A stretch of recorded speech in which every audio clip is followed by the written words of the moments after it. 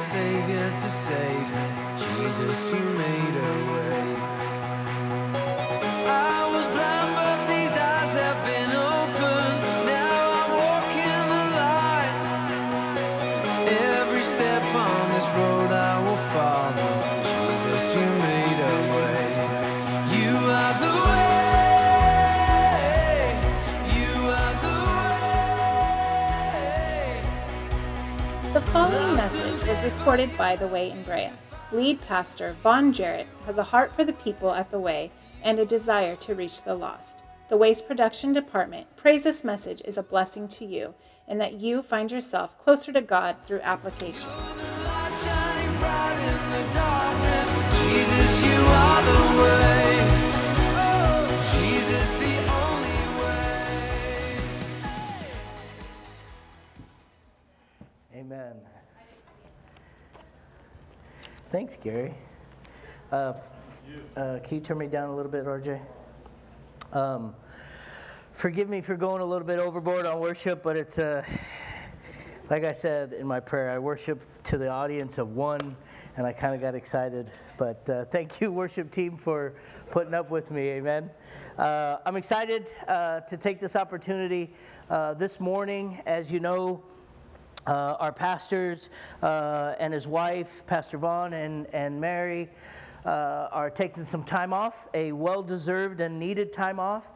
So we've got some people filling in the gaps. We had Pastor John Marshall last week. How many of you enjoyed that message? Amen?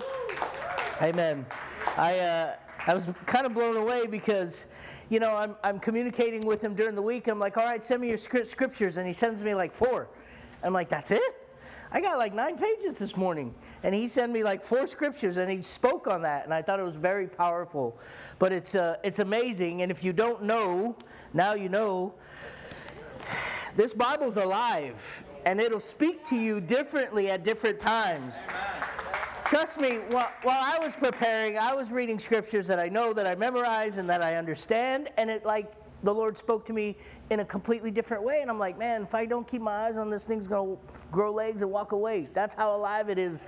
So keep it close to you. But it was a powerful message last week, Pastor John, so we thank him and the team at Southlands. And I get the privilege this morning to share. And Devin mentioned that in his prayer, he prayed that the Lord would give a mighty word. And I really hope it's a mighty word for somebody this morning. Amen? I don't know if you noticed, but I'm kind of excited. I tried to wear a business shirt this morning because I came to do business with Jesus. It is a very touching topic for me and a very powerful word that was given to me a while ago. And as I prepared it, I just thought it was just fitting. And as we know, God's timing is perfect. Amen?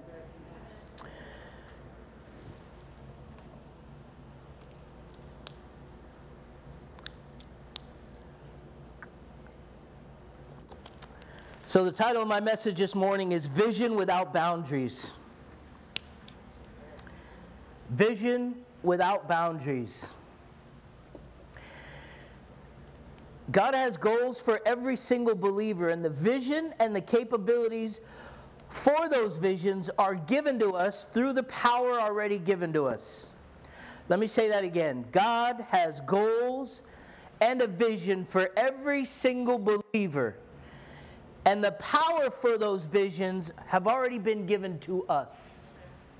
Have you ever met some people who say, man, I've always wanted to do that? Or, man, that's been my lifetime goal. Or, dang, I would love to be able to do that.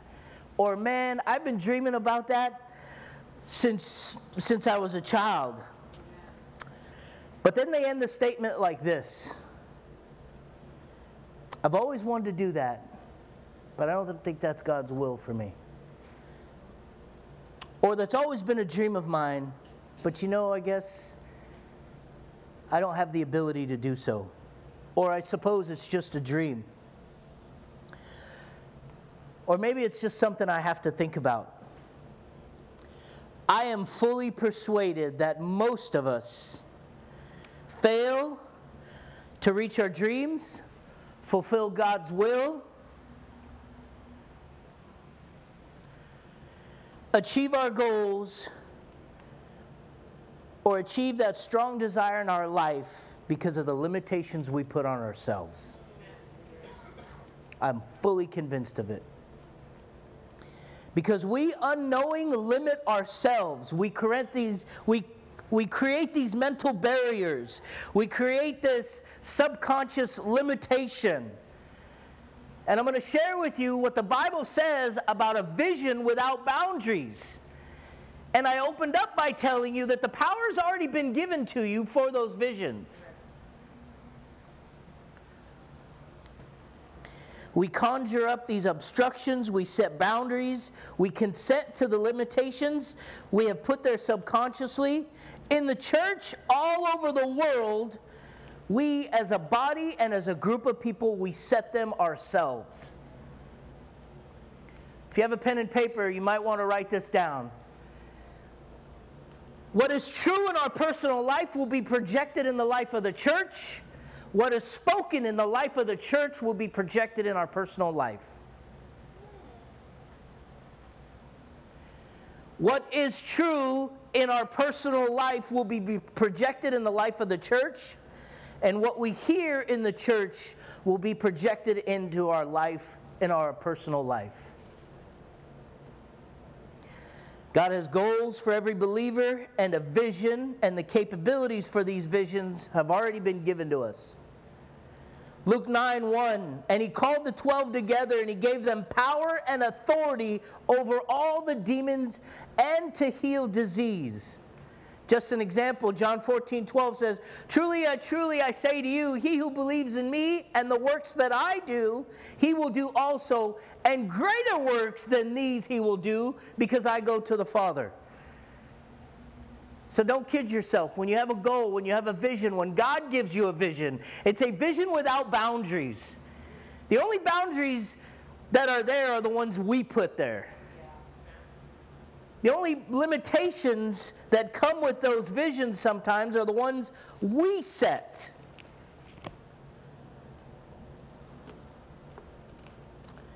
I want you to do two things for me, if you would. We're going to be in two portions of Scripture. If you would, first turn to Matthew chapter 28.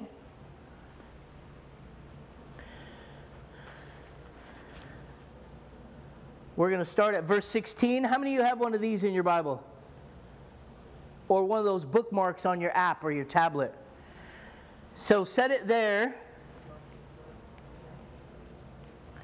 And then I'd also like you to set the other one to Acts chapter 1. Is that okay?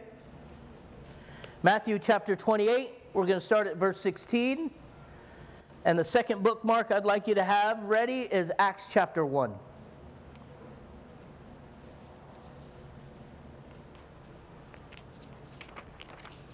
Vision without boundaries.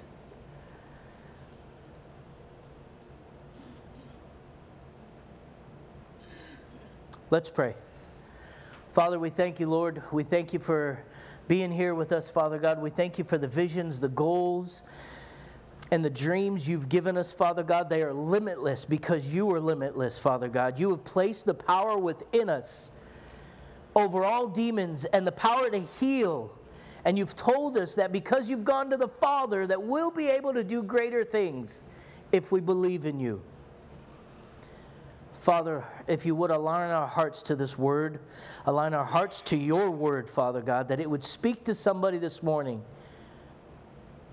about having visions without boundaries. Visions that would encompass the world, Lord. Let our hearts be open, let our ears be willing to hear. Calm my heart, Father God. Speak through me. Use me as a broken vessel as you always have. I'm not worthy to serve you, but you choose to use me. And man, I'm so grateful. In the name of Jesus, I pray. Amen. Amen. Amen. Are you ready? Amen. Listen, God's plans and visions are not limited to human capabilities. Humans limit our spiritual capabilities. Let me say that again. God's plans and His visions are not limited by our human capabilities. He's not going to give you a vision that you could never accomplish. He's not going to give you a dream that could never come true. The limitations and the boundaries are set by us personally. For many reasons. We'll get into that, but they're set by us personally.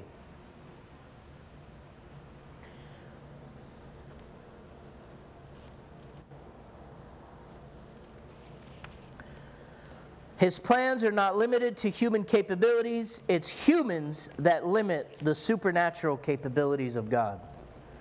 I'm not saying God is limited by us. That's not what I'm saying. I want you to understand. But sometimes we limit ourselves from having what God wants for us. Because you want to go this way and He wants you to go here. Or He wants you to do it this way and you want to do it your way. This is not Burger King, have it your way. This is the kingdom. You've got to do it in God's way and His order. I know a lot of us say that the devil is in the details, but don't kid yourself. So is the Lord. Sometimes He just wants you to wait. He may give you a vision and just say, wait. Wait. A vision without boundaries. What is true in our personal life will be projected in the life of the church. What we hear in the church will be projected into our personal life. We're going to start at Matthew 28, verse 16. Then the 11 disciples went to Galilee, to the mountains where Jesus had told them to go. When they saw Him, they worshipped Him, but some doubted. Then Jesus came to them and said, all authority in heaven and on earth has been given to me. Therefore, go and make disciples of all nations, baptizing them in the name of the Father and of the Son and of the Holy Spirit, and teaching them to obey everything I have commanded you. And surely I am with you always to the very end of age. Somebody say amen. Amen. Do you know that this was the risen Christ's vision for the church? And He gave it to a group of 11 people. And He said, this is my vision. It's a vision without boundaries. This is what I need you to do. And He gave them 2 steps. A vision without boundaries.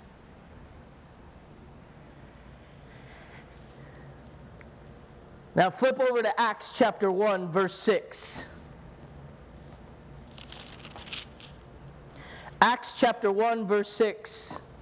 So when they had come together, they asked Him, Lord, at this time are you restoring the kingdom of Israel? He said to them, it's not for you to know times or periods that the Father has set by His own authority. But you will receive power when the Holy Spirit has come upon you, and you will be my witnesses in Jerusalem, in all of Judea and Samaria, to the ends of the earth. This is the vision. This is the vision for the church. They're asking for details. He says, no. What's cool is we think God does things backwards, but truth be told, we're the ones that do things backwards. He gives us a vision. We say we want a plan. He says, nope, I want you to create a vision. I'll give you the plan, step by step. Bible tells us that we walk in His path and in His light. It's step by step. The disciples are asking for details, and God's so cool. He's like, no, I'm not giving you details right now. You're not worthy of details, but this is the vision. What is a vision? RJ, would you put that definition up? A mental picture. Things to come to pass, things to happen, a mental place, or a position you will be in. The act or power of anticipating that which will may come or to be, a prophetic vision. An experience in where a personage, thing, or an event appears vividly, credibly to the mind, although not actually present, often under the influence of a divine or other agency. A heavenly messenger appearing in a vision is an example of a vision. Something seen or otherwise perceived during such an experience. You know all these little glimpses in your lives that you get? Those are visions. You know when you wake up and you find yourself planning a church? That's a vision. When you wake up and you see yourself married with 2 kids, 1.5 dogs, or is it the other way around? 1.5 kids and 2 dogs. Whatever it is, those are visions. Those are visions. And they're visions given to you without boundaries. The boundaries come when you start asking for details of the plan. Do you realize that in Matthew chapter 28, verse 16, we read that he told them what the vision was, and he gave them the first 2 steps. This is how you're going to get to that vision. Any little dream, any image that you see, any place you find yourself, any position you see yourself holding, those are all visions. Those are all visions. This vision, you don't have to turn there, but I'm going to turn to Matthew.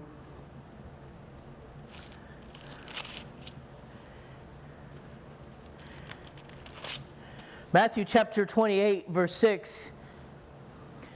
It says, "He is not here, for he has been resurrected, just as he said. Come see in the place where the Lord lay." This is them after Jesus has risen, and it's in the same chapter of Matthew 28, but just earlier in the chapter. Then he meets the disciples, and then the vision comes from a resurrecting Christ, a risen Christ. There's the authority, and then he tells them, he says, let me give you the basis of my vision. All authority in heaven and on earth has been given to me. Let me tell you who I am. He didn't walk up to him limping, bleeding, bloodied, scourged, with a portion of crown of thorns on him. He didn't leave a trail of blood to them. This was the risen Christ showing them the vision of the church. The vision of the church, a vision without boundaries.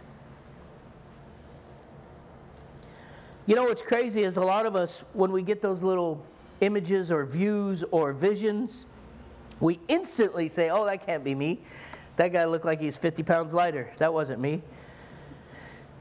God may give you a dream or a vision about where you'll be in 5 to 10 years from now. You say, oh, that's not possible. I just got this job.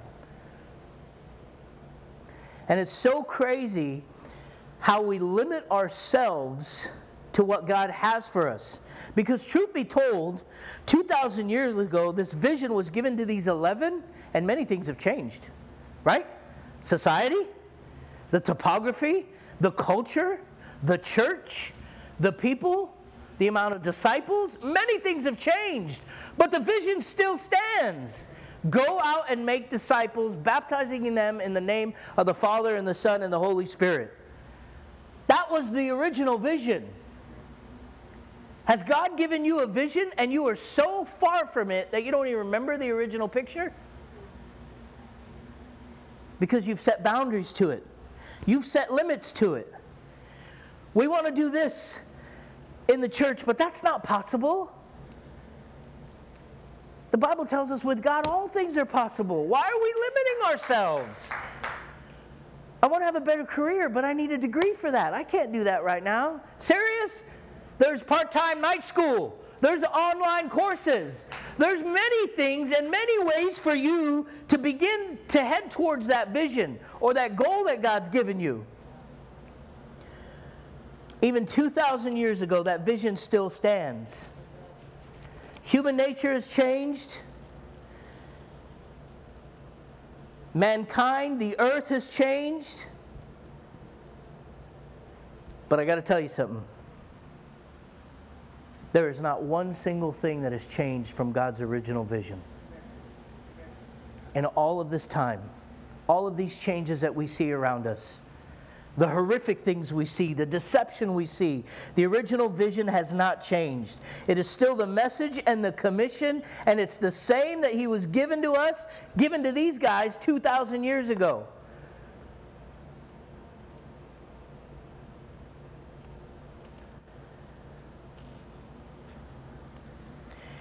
In Matthew 28, Verse 16, he gives them the first step of the vision. In verse 19, he says, "Go therefore and make disciples of all nations." Comma. Go therefore, making disciples of all nations. The original vision to the church. Can I share a secret with you? Yeah. Making disciples is not making church members. Sorry. Making disciples is not getting more people in the church. Sorry. Making disciples is getting people to grow and helping them to understand how to faithfully follow Christ.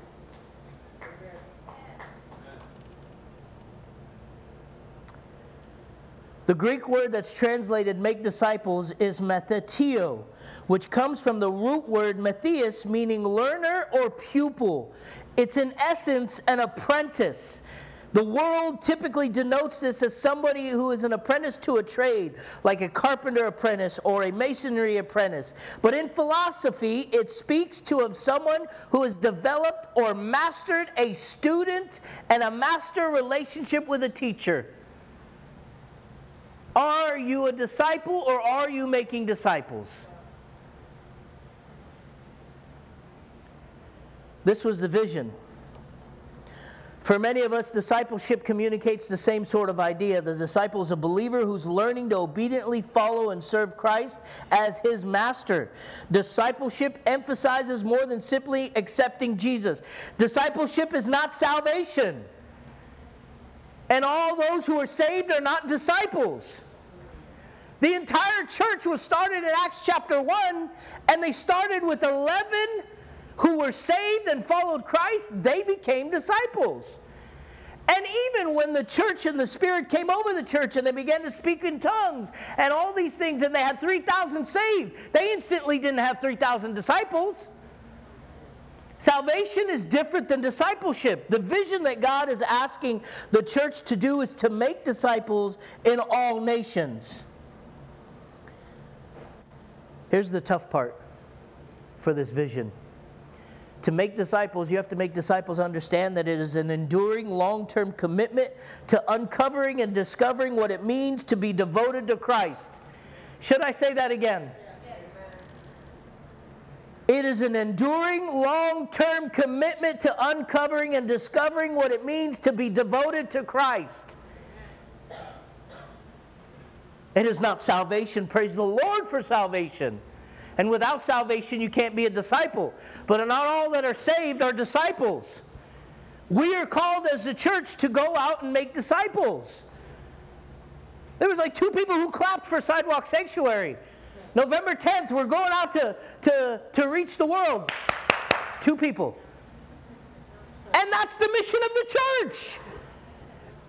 It's not about the coffee bar. It's not about the trunk or treat. It's not about a harvest festival. It's not about all these things. It's about making disciples.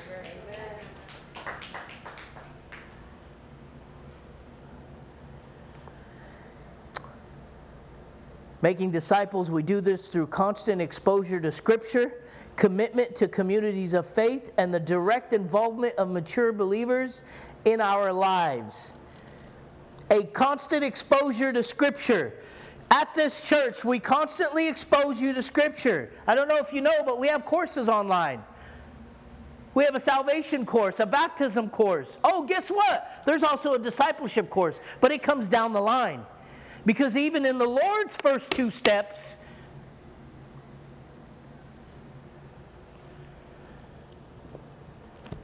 the vision is not given to us in details. John chapter 8, verse 31. Jesus says to his Jewish followers this way, "If you abide in my word, you are truly my disciple. You will know the truth, and the truth will set you free." Abiding in Jesus' word is a poetic way of saying, I will remain faithful to his teaching. That's abiding in his word. That's how we make disciples.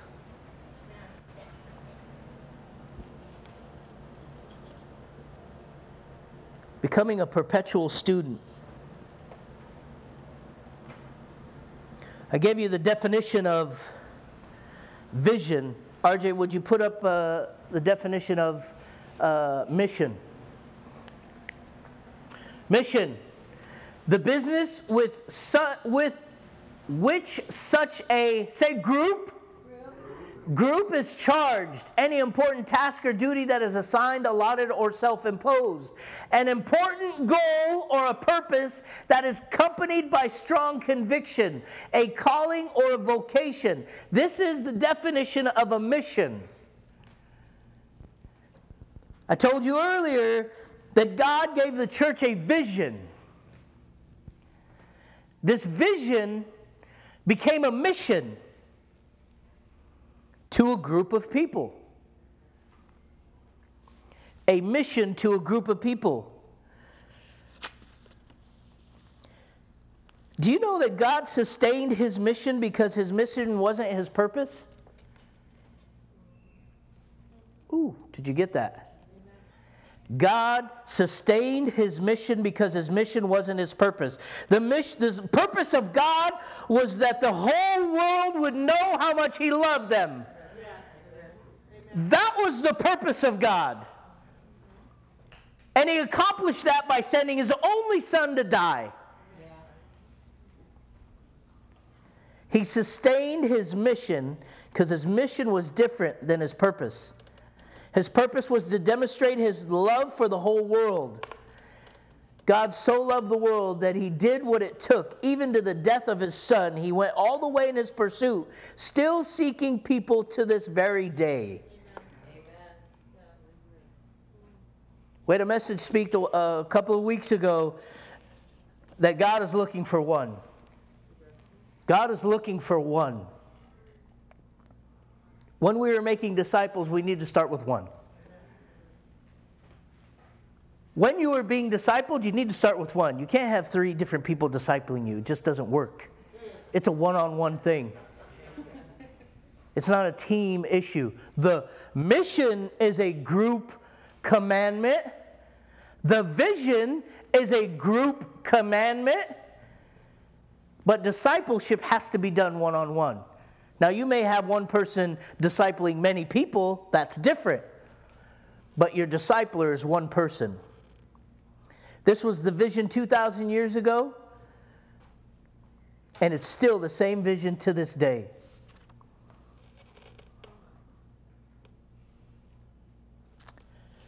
Second step he told them, and the direction he gave them, was baptizing. Baptizing was the vision for this mission to cover the entire world. Why? Why? Jesus tells them, here's my vision. Tells the 11 disciples that kind of doubted, hey, dude, this guy's walking without a limp. He just got crucified. There's no blood. There's no scars. What's going on? And he tells them, here's my vision for you. I'm not going to give you all the details, but there's 2 things I need you to do. And these 2 things were go out and make disciples of all nations, and secondly, baptize them. Why? Why baptize them? This Sunday was supposed to be a baptism Sunday, but nobody wanted to get baptized this Sunday, and that's okay. But I want to share something with you.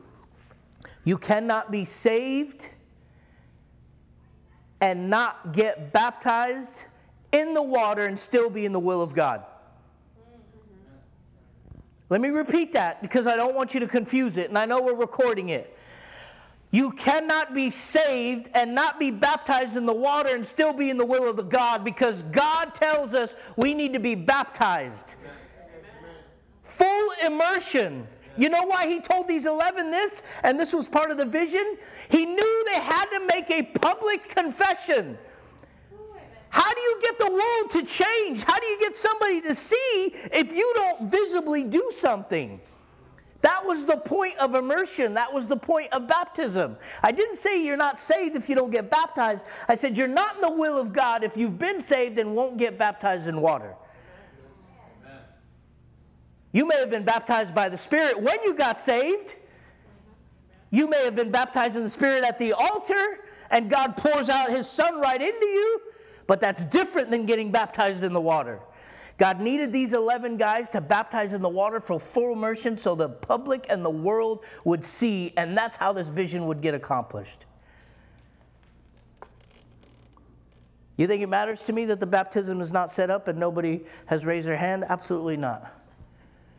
God has this under control much better than I do.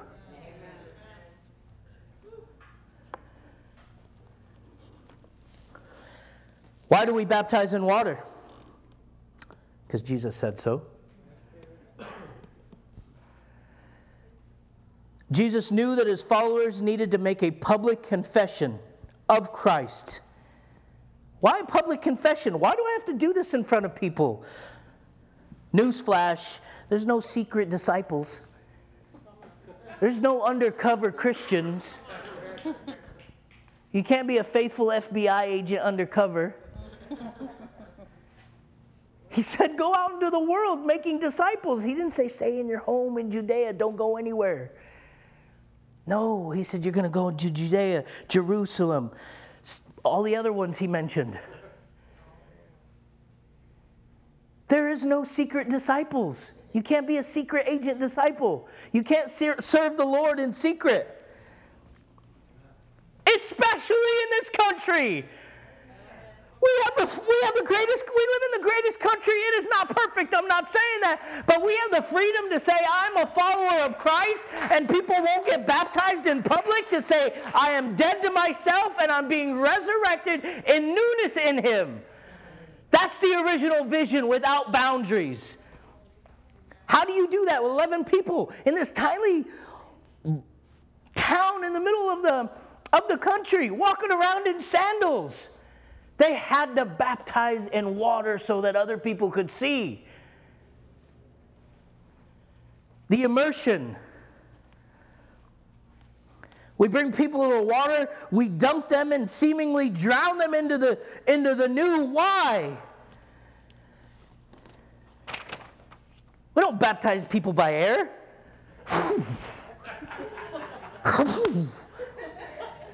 Who's going to see that? If the Spirit of God has come in you, you should be baptized in water. Period, point blank. Jesus told us so. The Bible tells us so. And it's a public confession so that other people would see the death of your old self and the birth of your new. It's a child of God going through repentance and salvation. And if you refuse to be baptized in the water, you're not in the will of God. Period. We do this by immersion because it's the most accurate visual description of death of the old and the walking of the new. Drowning somebody. Raising them back up out of the water. Man, our life groups last week where we had a question about baptism, and the question arose in baptism after Pastor John's message in regards to John, who denied everything that the Pharisees asked. Hey, are you the Messiah? Nope. Are you Jesus? Nope. Are you the king? Nope. Are you the prophet? Nope. He says, I'm nobody. I baptize water. The one who comes after me, I can't even touch his sandals. Complete submission and denial of himself. And he was getting crowds following him. You know how easy it is to be boastful? I get boastful up here when 2 people watch me, and I'm worshiping.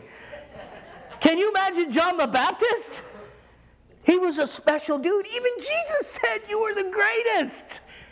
Telling his nephew, you are the greatest. And this did not even come into John's head. The Pharisees are questioning him. He says, nope, that's not me. That's not me. I baptize in water, but he who comes after me will baptize in spirit. And he is so worthy that I can't even unlatch his sandals. Water baptism and the immersion is a perfect visual description of death of the old and the newly walking into the newness of life. It is remarkable because as I was getting to the question in life groups about baptism, we went around the room and we asked everybody, have you been baptized? And if so, share that moment, share those feelings. And if you haven't, have you considered it? So forth and so on. And pretty much everybody at our life group has been baptized. But can you imagine what happened when everybody started thinking about their baptism? Tears were flowing, even the people that weren't telling their stories. They were like, oh, I remember going under the water and it was just silence. You know what that is? That's the process of resurrection. That's why we do it in water. That was the vision given to us 2,000 years ago, and it's the same vision today. Baptizing them in the name of the Father, the Son, and the Holy Spirit.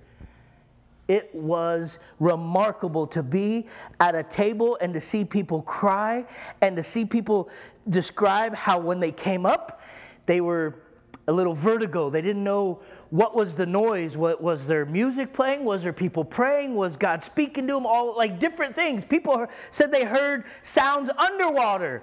People said it was complete silence until they came out of the water. I shared that when I came out of the water, I didn't hear anything but one person. And he said, you will always hear my voice. And even minutes after that, I couldn't hear for a few minutes after being baptized. I think I was 19 or 18. And to this day, I still hear that voice. And sometimes it's difficult to share what I hear because it's about somebody I love. And it's about something that I have seen or God has given me a vision of. And it happened that day for me. But to hear the stories of everybody's baptism and to think the Pharisees come to this guy and say, who are you? Just a group of 8 people in La Mirada who are so emotional about speaking about their own baptism. John had the humility of denying himself and uplifting Christ as he baptized in water. That was the vision 2,000 years ago. I told you earlier, God sustained his mission because his mission wasn't his purpose. His purpose was to demonstrate his love for the world.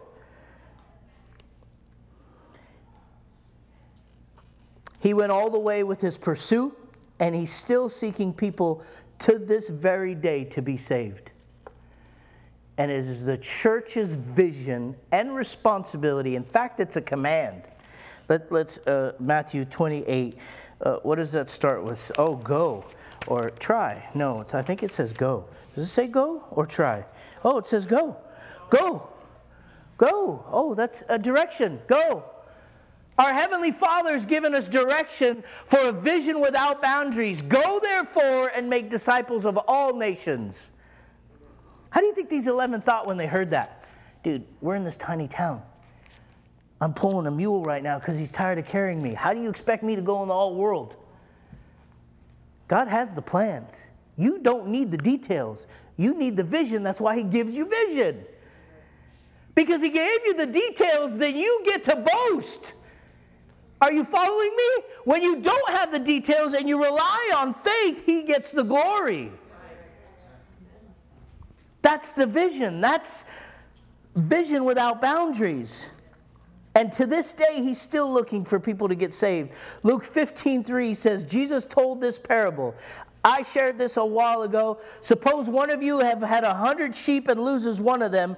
Doesn't he leave the 99 in the open country and go after the lost sheep until he finds it?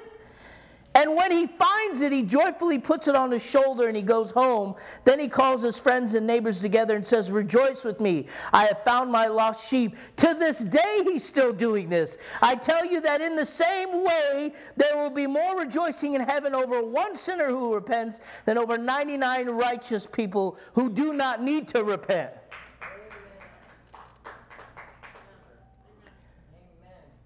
2 Peter 3:9 says, the Lord is not slow in keeping his promise, as some understand slowness. Instead, he is patient with you, not wanting anyone to perish, but everyone to come to repentance. He's waiting for the vision to be accomplished.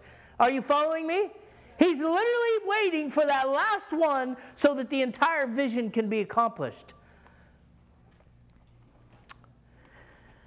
I shared the definition of vision for you, the definition of mission for you. Now I'm going to share the definition of commission. Because somewhere down the line, this scripture was categorized as the Great Commission. It's a vision with a mission, and now they call it the Great Commission. Why? Commission, the act of committing or entrusting a group, say group, with supervisory power or authority. Say authority. You know, Webster is in line with the word. The dictionary, no surprises, is in line with the Bible. Commission, a group to have supervisory power or authority, an authoritative order, charge, or direction. It's an order, it's a charge, it's a direction. Authority granted for a particular action. This is the vision. The vision that was given to a group of people with a mission is called a commission because it's a corporate mission. It's for a group of people.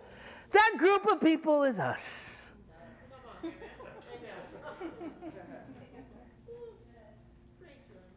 Hey, I was prepared to have the nursery here. I'm good with that. They'd understand this too. God will speak to them. So, are you understanding the vision that was set 2,000 years ago? Go and make disciples. Baptize them in the Father, the Son, and the Holy Spirit. That is a mission given to these 11, but because it was given to a group of people, it is no longer a mission. It's a co-mission because it's a corporate mission. It's a vision for a group of people. That's our commission.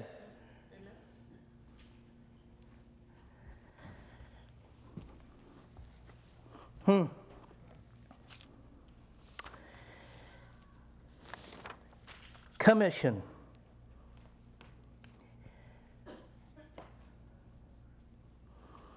RJ, can you put that last image up for me?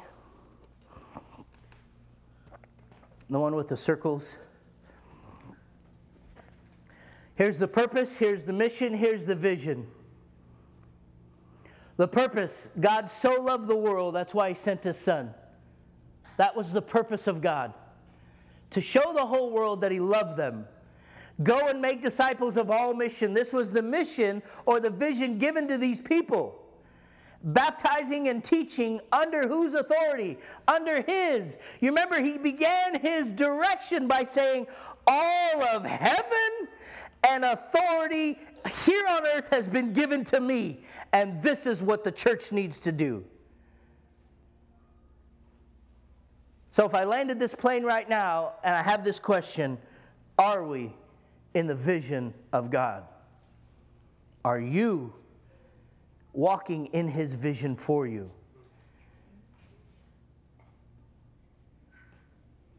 Are you walking towards that goal, towards that dream?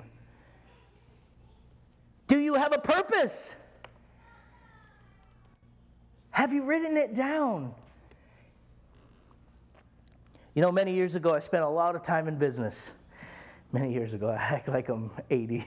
But it may have been 10 years ago, 8 years ago, I spent a lot of time in business. And one of the things in business that you had to do is you had to have goals. Because you would just waste your time. You can walk on this earth and never get anything accomplished. And let me tell you, when you are getting paid on commission, no pun intended, when you're getting paid on commission, you put the vision down on paper, you write yourself goals, and you meet those goals. I don't remember the acronym, but it was SMART. And that's how we had to write out our goals. Specific, measurable, accountable, reachable, if that's a word, and timely. That's how you had to put your goals in those categories. You had to have a goal for your vision. You have to write things down on a tablet. You have to write it down, and here's why. You can go 2 or 3 days without even taking a step forward towards your vision because you ain't got nothing written down. You don't know your purpose, you don't know the mission, and you're certainly not part of the commission. I tell you all that to tell you this. Most of our P&Ps have this scripture as the vision of the P&P. P&P is a document of policies and procedures that every ministry has or will have, and it's created by the pastor and the elders and the ministry team leader. and we put a vision, we put a scripture of that ministry. Let's say it's social media. What's the vision of social media? I don't know it by heart, but it's how do we reach people outside the church, sharing the information of the church. Messages, YouTube, videos, Instagrams, Facebook, Snapchat, all those things. How do we email? How do we market? How does Sidewalk Sanctuary, how do we get people in? What's the vision for this specific ministry? And in every P&P for every ministry in this church, guess what? We have a vision and we write it down. Habakkuk 2, verse 2-3. And the Lord answered me and said, write the vision and make it plain upon tablets. How many of you have a tablet right now? See, the Lord knew you'd have an iPad, Patrick. The Lord knew that iPads and tablets would all be all over this world. 2,000 years ago, write it down on a tablet, he says. Write the vision down on the tablet and make it plain so that they may run that readeth. Do you get this? Are you getting this? This is the scripture in all of our P&Ps. We're trying to put everything down on paper so whoever reads it can run with it. That way, the group has the same vision, the same mission. Habakkuk 2, verses 2 and 3. Then it ends with this. Verse 3, for the vision is yet for an appointed time, but at the end it shall speak. Woo! This is old. This is the Lord saying, I'm going to give you a vision in the New Testament. It's going to tarry. It's going to take a time. It'll speak, but it'll come to pass regardless of the day it is until the day I come home. Because it says, at the end it shall speak and not lie, though it may tarry. Wait for it, because it will surely come. It will not tarry. The vision of God will not tarry. What that means is it won't falter. He'll take what the enemy meant for evil and turn it for good. The vision will not tarry.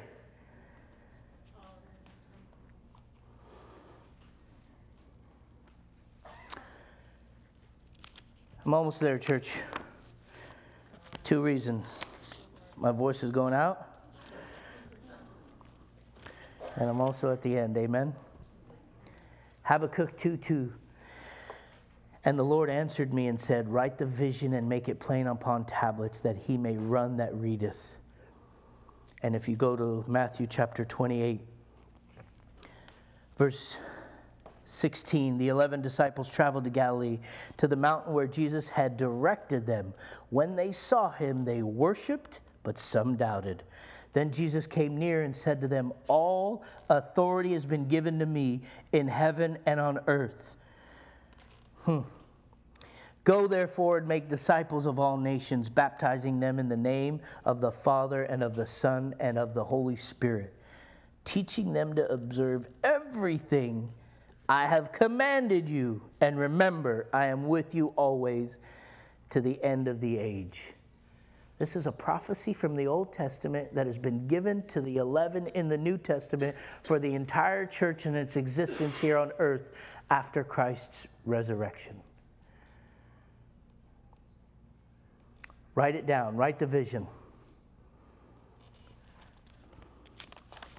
Here's the most important reason why we need to write the vision down, and why we as a church and as a group of disciples, if you're not being discipled, I suggest you find somebody that would disciple you, get with one of the elders. If you want to be baptized, get with somebody. Get on the course. 201 is in the app. It shares with you about baptism and the purpose and the reason and where the direction comes from. Turn with me to Proverbs 29, verse 18. Say amen when you get there.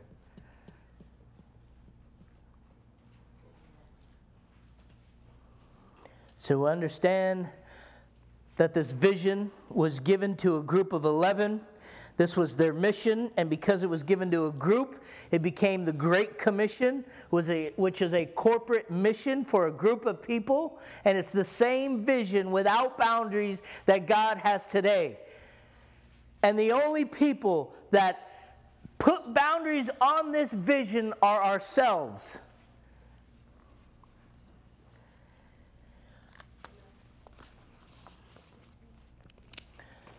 Why do we put limits on our visions? A lot of reasons. That's right.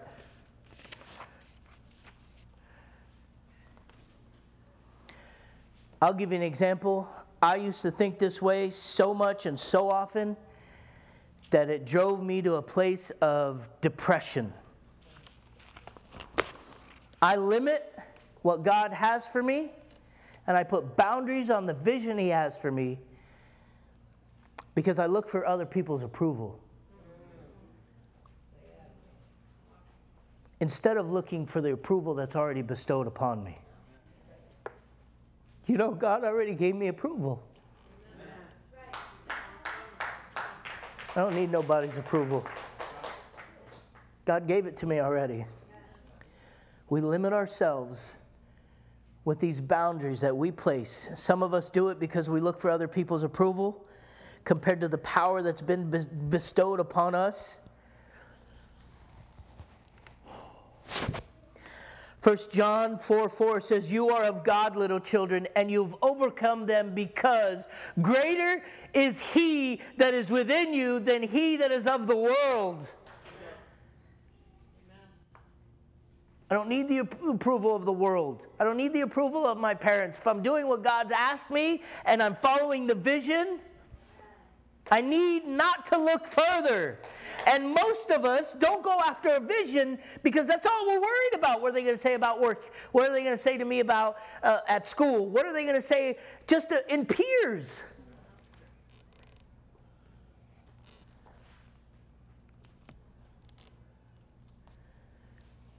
And it's all emotion. And it's truly, truly, if you really look to the root of it, for me personally, when I looked for approval in the world and I limited myself with what God had for me, I really, really was just plain out prideful. If we get to the root, if we're going to be honest up here, that is the root of it. I was so prideful. I didn't want to falter in the world's eyes. Didn't want to falter in my peers' eyes. That's pride. That's pride. Sometimes, that was number one, and why we limit ourselves and put boundaries on God's vision for us. Number two is we seek fairness. We look at the world and say, man, that's not fair. Why can't I do this anymore? I remember Pastor Vaughn said something, and I think that was the title of his message, was that we seek fairness when we should seek favor. Because we are children of God, we should seek favor. Psalms 5:12 says that God surrounds and protects me with favor like a shield. Literally, I got the scripture, praying in the Spirit, chapter 5, up here, sharing the chapter with the church, and I'm reading Psalms chapter 5, and the end of Psalms chapter 5, it says, Raymond, don't worry about fairness in this world, that God will put favor around you like a shield. He surrounds me with favor. We limit ourselves because we're not seeking favor, we're looking for fairness.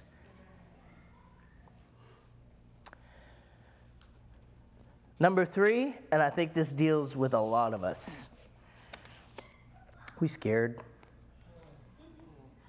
Just plain out scared. Scared. We put boundaries in the vision that God has for us, or dreams, or places that He wants us to be, or be in, or things that He wants us to do. We allow fear to now become a stepping stone or a wall. And sometimes, listen, we don't just allow fear to become a stepping stone or maybe an obstacle. Can you put that image of vision without boundaries? We don't allow fear to be just some caution tape or a barrier or a barricade or a stepping stone. We allow allow fear to become a full-blown fortified city of Jericho in our life. And then you go every year to Jericho and say, why am I scared? Why am I scared? God's vision is without boundaries. God has given you all the power to accomplish that. Nothing has changed about his vision. And it certainly is not contradictory to his word. We are fearful. We're scared. We're afraid of how we look or if we fall in front of others. Fear is defined by Merriam-Webster as an unpleasant emotion. Say emotion. Yeah, we're emotional. So am I. So am I. Sarah tells me all the time, man, you're so extra. I'm like, be quiet, girl. I like that attention sometimes. Shut up. But it's true. We are emotional. We are extra. And some of you are downright drama. You think that God's giving you a vision and you say, oh, Lord, I'll die if I do that. Come on now. A vision without boundaries. It's an unpleasant emotion caused by the belief that someone or something is dangerous, likely to cause pain or a threat. Whew. That's the world's definition of fear. You want to know the Bible's definition of fear? I'll give it to you right here. The Bible's definition of fear is an opportunity to choose faith. That's it. God says, okay, here's where I need you to be.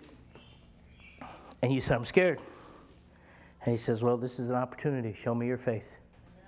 Faith without works is what? Dead. Faith without works is dead. God will put a vision or a dream in your life that may make you a little fearful, but it's your chance to choose faith. It's your chance to say, okay, let's do this.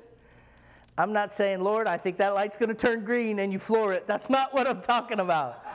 That's not what I'm talking about. Yeah, all the men laugh because we do that sometimes. That's not what I'm talking about. I'm talking about a goal, a vision, a plan that God has for you. You might be fearful, but God's given you the opportunity to be faithful. And there's a lot of scripture about fear in the Bible. But my personal favorite, I'm going to be like Pastor Vaughn and quote him. This is my favorite scripture of the book. This is my favorite scripture. He says that every Sunday. Isaiah 41:10. So do not fear. Listen to me. Before we read this, sometimes this is how I read the scripture. I put my name, go ahead, put it up there. I put my name in there. I put my name in there because it gets personal to me. If you don't have a personal relationship with the Word or God, then this is just religion for you. It's got to be personal. And this is how I read it. Fear not, Raymond, for I am with you. Doesn't that change the whole scripture? If you're really reading the Word and you put your name in the scripture, I already told you who's already found favor in me. He's already said you are valuable, Raymond. I've already approved you. Do not fear, Raymond. I am with you. Do not be dismayed, Raymond, for I am your God. I will strengthen you, Ray. Yes, I will help you, Ray. I will uphold you, Ray, with my righteous hand. My favorite scripture about fear, I speak it to myself.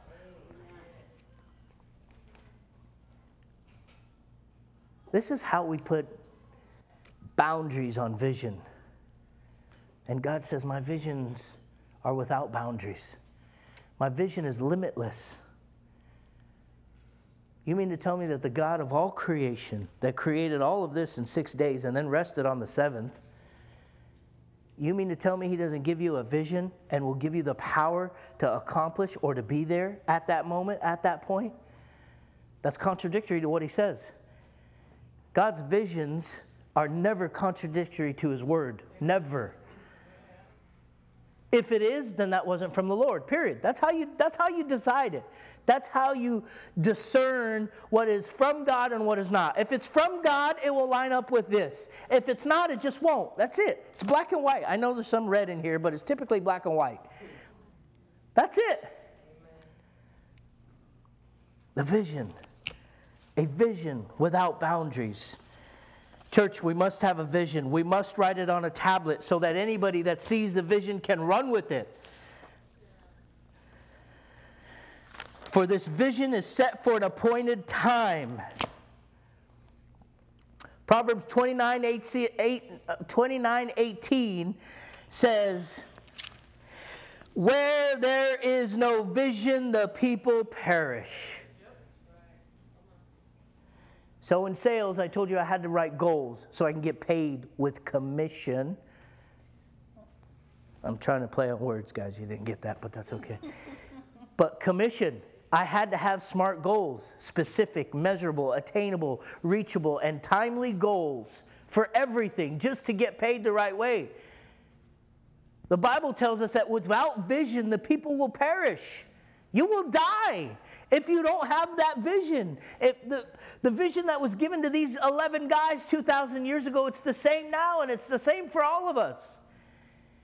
Make disciples. Become a disciple.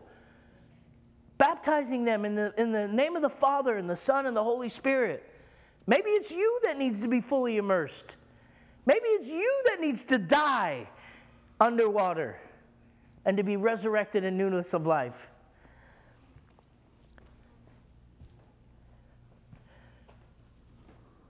The NIV puts it this way, where there is no revelation or vision, people cast off restraint.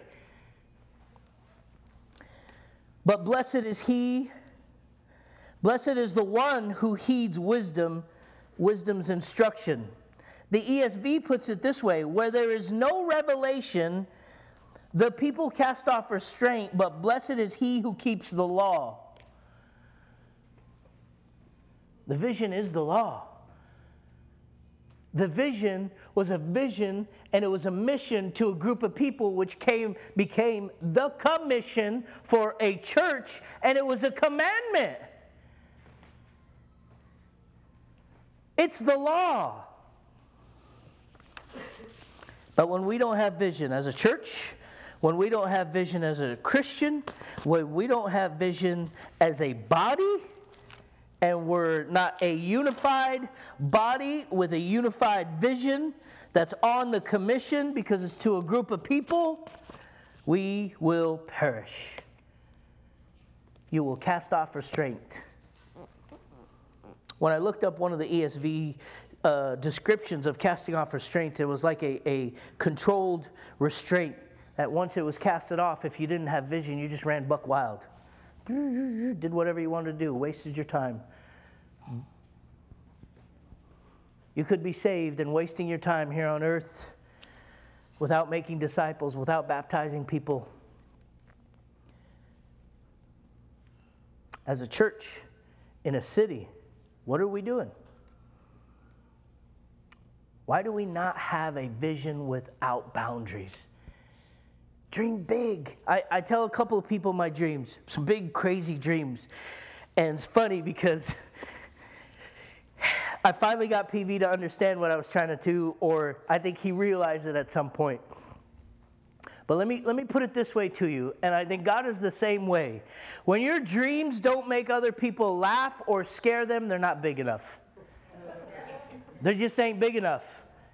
You want these little things that you accomplish in life, and God says, man, look what I have for you. You could be in another city. I have these people that you can bring to me. I have these people that I'd like you to baptize. Some of us have led people to the Lord and just, that's it. All right, man, text me later. Cool.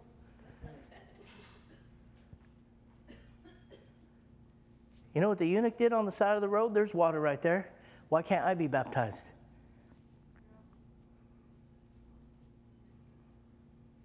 We need to be a church and a group that has a unified vision and a vision without boundaries. And we have to write it down on a tablet so that anyone that comes behind us can run with it. So that when we disciple people, they can run with that vision. Because without vision, the people perish or cast off restraint.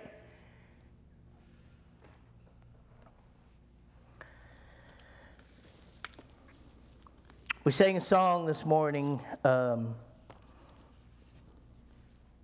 Spirit Break Out. And if you would, Teeb, come on up here. And I'd really like, and it was nice because sometimes these guys, when they worship, and I know they think about these things often, as do I, if I get the privilege to worship up here. I think, don't they know that the altar's open all the time, all day long, anytime the doors are open, anytime wherever you're at, the altar is open.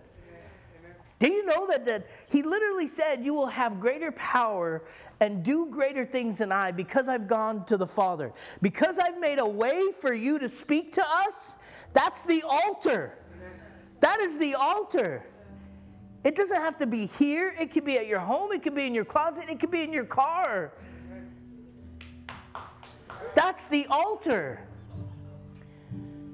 And it was so nice to see people come to the altar during worship, because it reminded me that people understand that the altar is just not for altar call.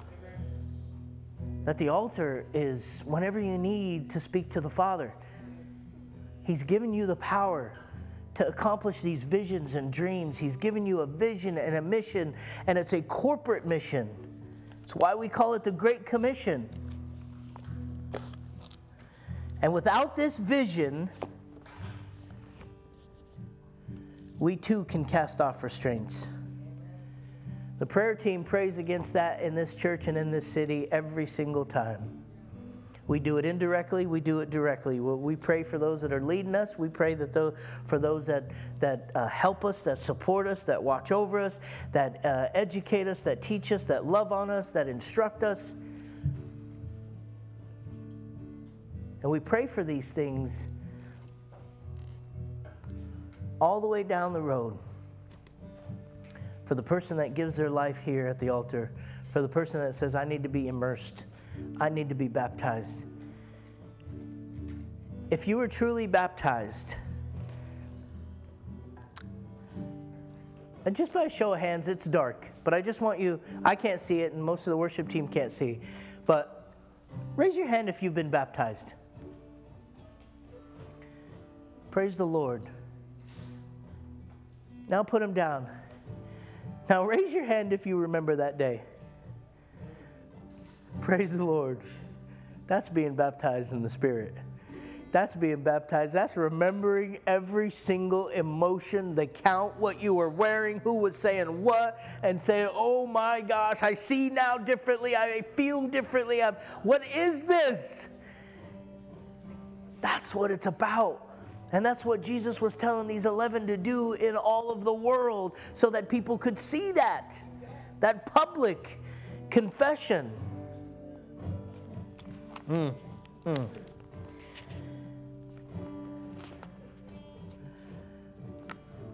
So this morning, I want to thank you for letting me be up here and sharing a word with you, but it doesn't end here. In fact, sometimes this is just the start. God's plans are not limited to human capabilities, but humans limit our spiritual and supernatural capabilities.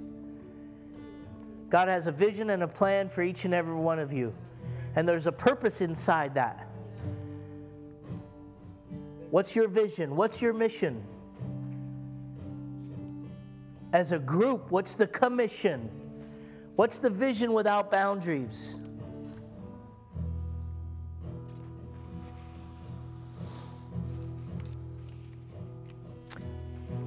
What is true in our personal life will be projected in the life of the church, and certainly what we hear in the church will be projected in our personal life.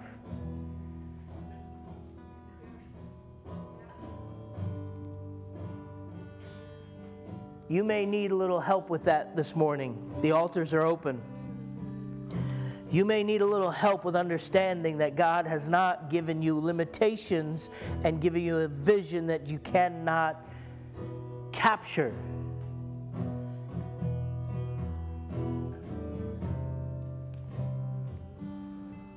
Maybe you need more of what is spoken in the church to be projected in your life personally. The altars are open. Stand with me. A vision without boundaries. He ended the Great Commission, this vision without boundaries. Jesus said, "And surely I am with you always to the very end of age." He says that to you right now this morning. You may have a dream that you want to go after. I am with you always and to the end of every age. You may have a vision and you have no idea where to start. Start by writing it down. Start by writing it down so you don't forget it. Start by putting it on a tablet like Habakkuk 2 verse 2 says, so that when other people see it, they can run with it and they can help you run with it. And then once you're done writing it down, find somebody to disciple you to get there. Because just as there's no secret disciples or little FBI faithfuls, the world needs to see us. The world needs to see us. We're in this world, but not of this world. It's okay to go to a high school and be a Christian. It's okay to be at a football game and be a Christian. It's okay to have sushi and bless the food. It's okay to let God live in all of you rather than just here.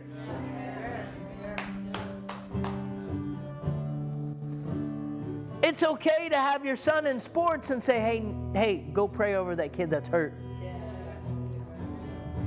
It's okay to live out this commission, this vision without boundaries. It's okay to have a trunk or treat on a worldly event.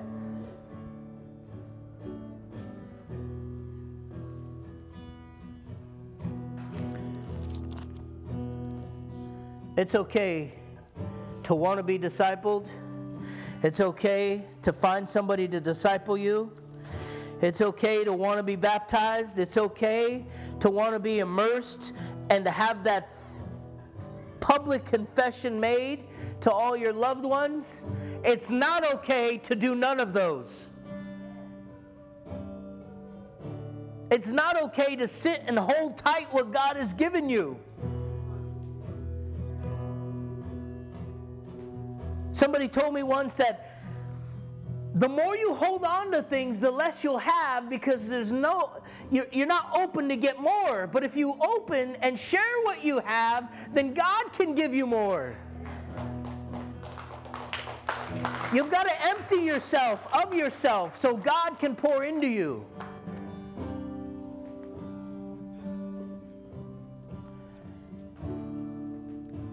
What's your vision? What's in your heart? Like Capital One, what's in your wallet? You know, it's funny. Devin's laughing behind me. But the Bible says, what's in your heart, there will be your treasure, right? What you hold on to most, and most of you guys, it's this. I'm no different. I'm not speaking to you. I'm speaking with you. I am no different. But man, I am so grateful for the vision that God has given me. And He has made me realize that, Raymond, fear not, Raymond. Do not be dismayed, Raymond, for I am with you to the end of age, Raymond. And Raymond, write it down on a tablet. And Raymond, this is your vision. And Raymond, you need to go out and make disciples. And Raymond, you need to baptize them in. That's how you have to receive the Word of God. It's about you.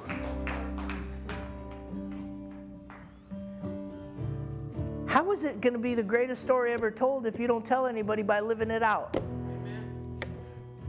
You realize that this book is the #1 selling book, and it has been since they've documented that? It's the #1 selling book in the least read. Go figure. Do you know that this was written over a period of 1,000 years during war and peace over 6 different continents by 32 different people, and every single one of them have died because of what they've written? They've all been martyred. And to this day, they cannot find a contradiction. So when I tell you this thing is alive, because it's divinely inspired by the Spirit of God. It was written by tax collectors, peasants, a physician, farmers, and to this day, no contradiction. Yet it's the least read. I challenge you, when you read these scriptures, make it personal. Make it personal. As you do this altar, make it personal this morning. A vision without boundaries. Make it personal.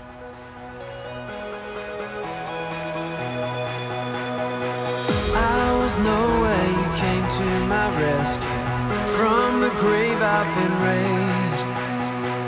When I needed a savior to save me, Jesus, you made a way. I was blind, but these eyes have been opened. Now I walk in the light. Every step on this road I will follow.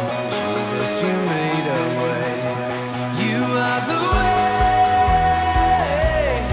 You are the way. Thank you for listening. The Way would love you to visit our church at 451 West Lambert Road, Suite 204 in the city of Brea. Our service times are Sunday mornings at 10 a.m. and Wednesday nights at 7 p.m. For more information, please visit our website at www.thewaybrea.com, or you can download our church app by visiting your app store and searching The Way Brea. Be blessed.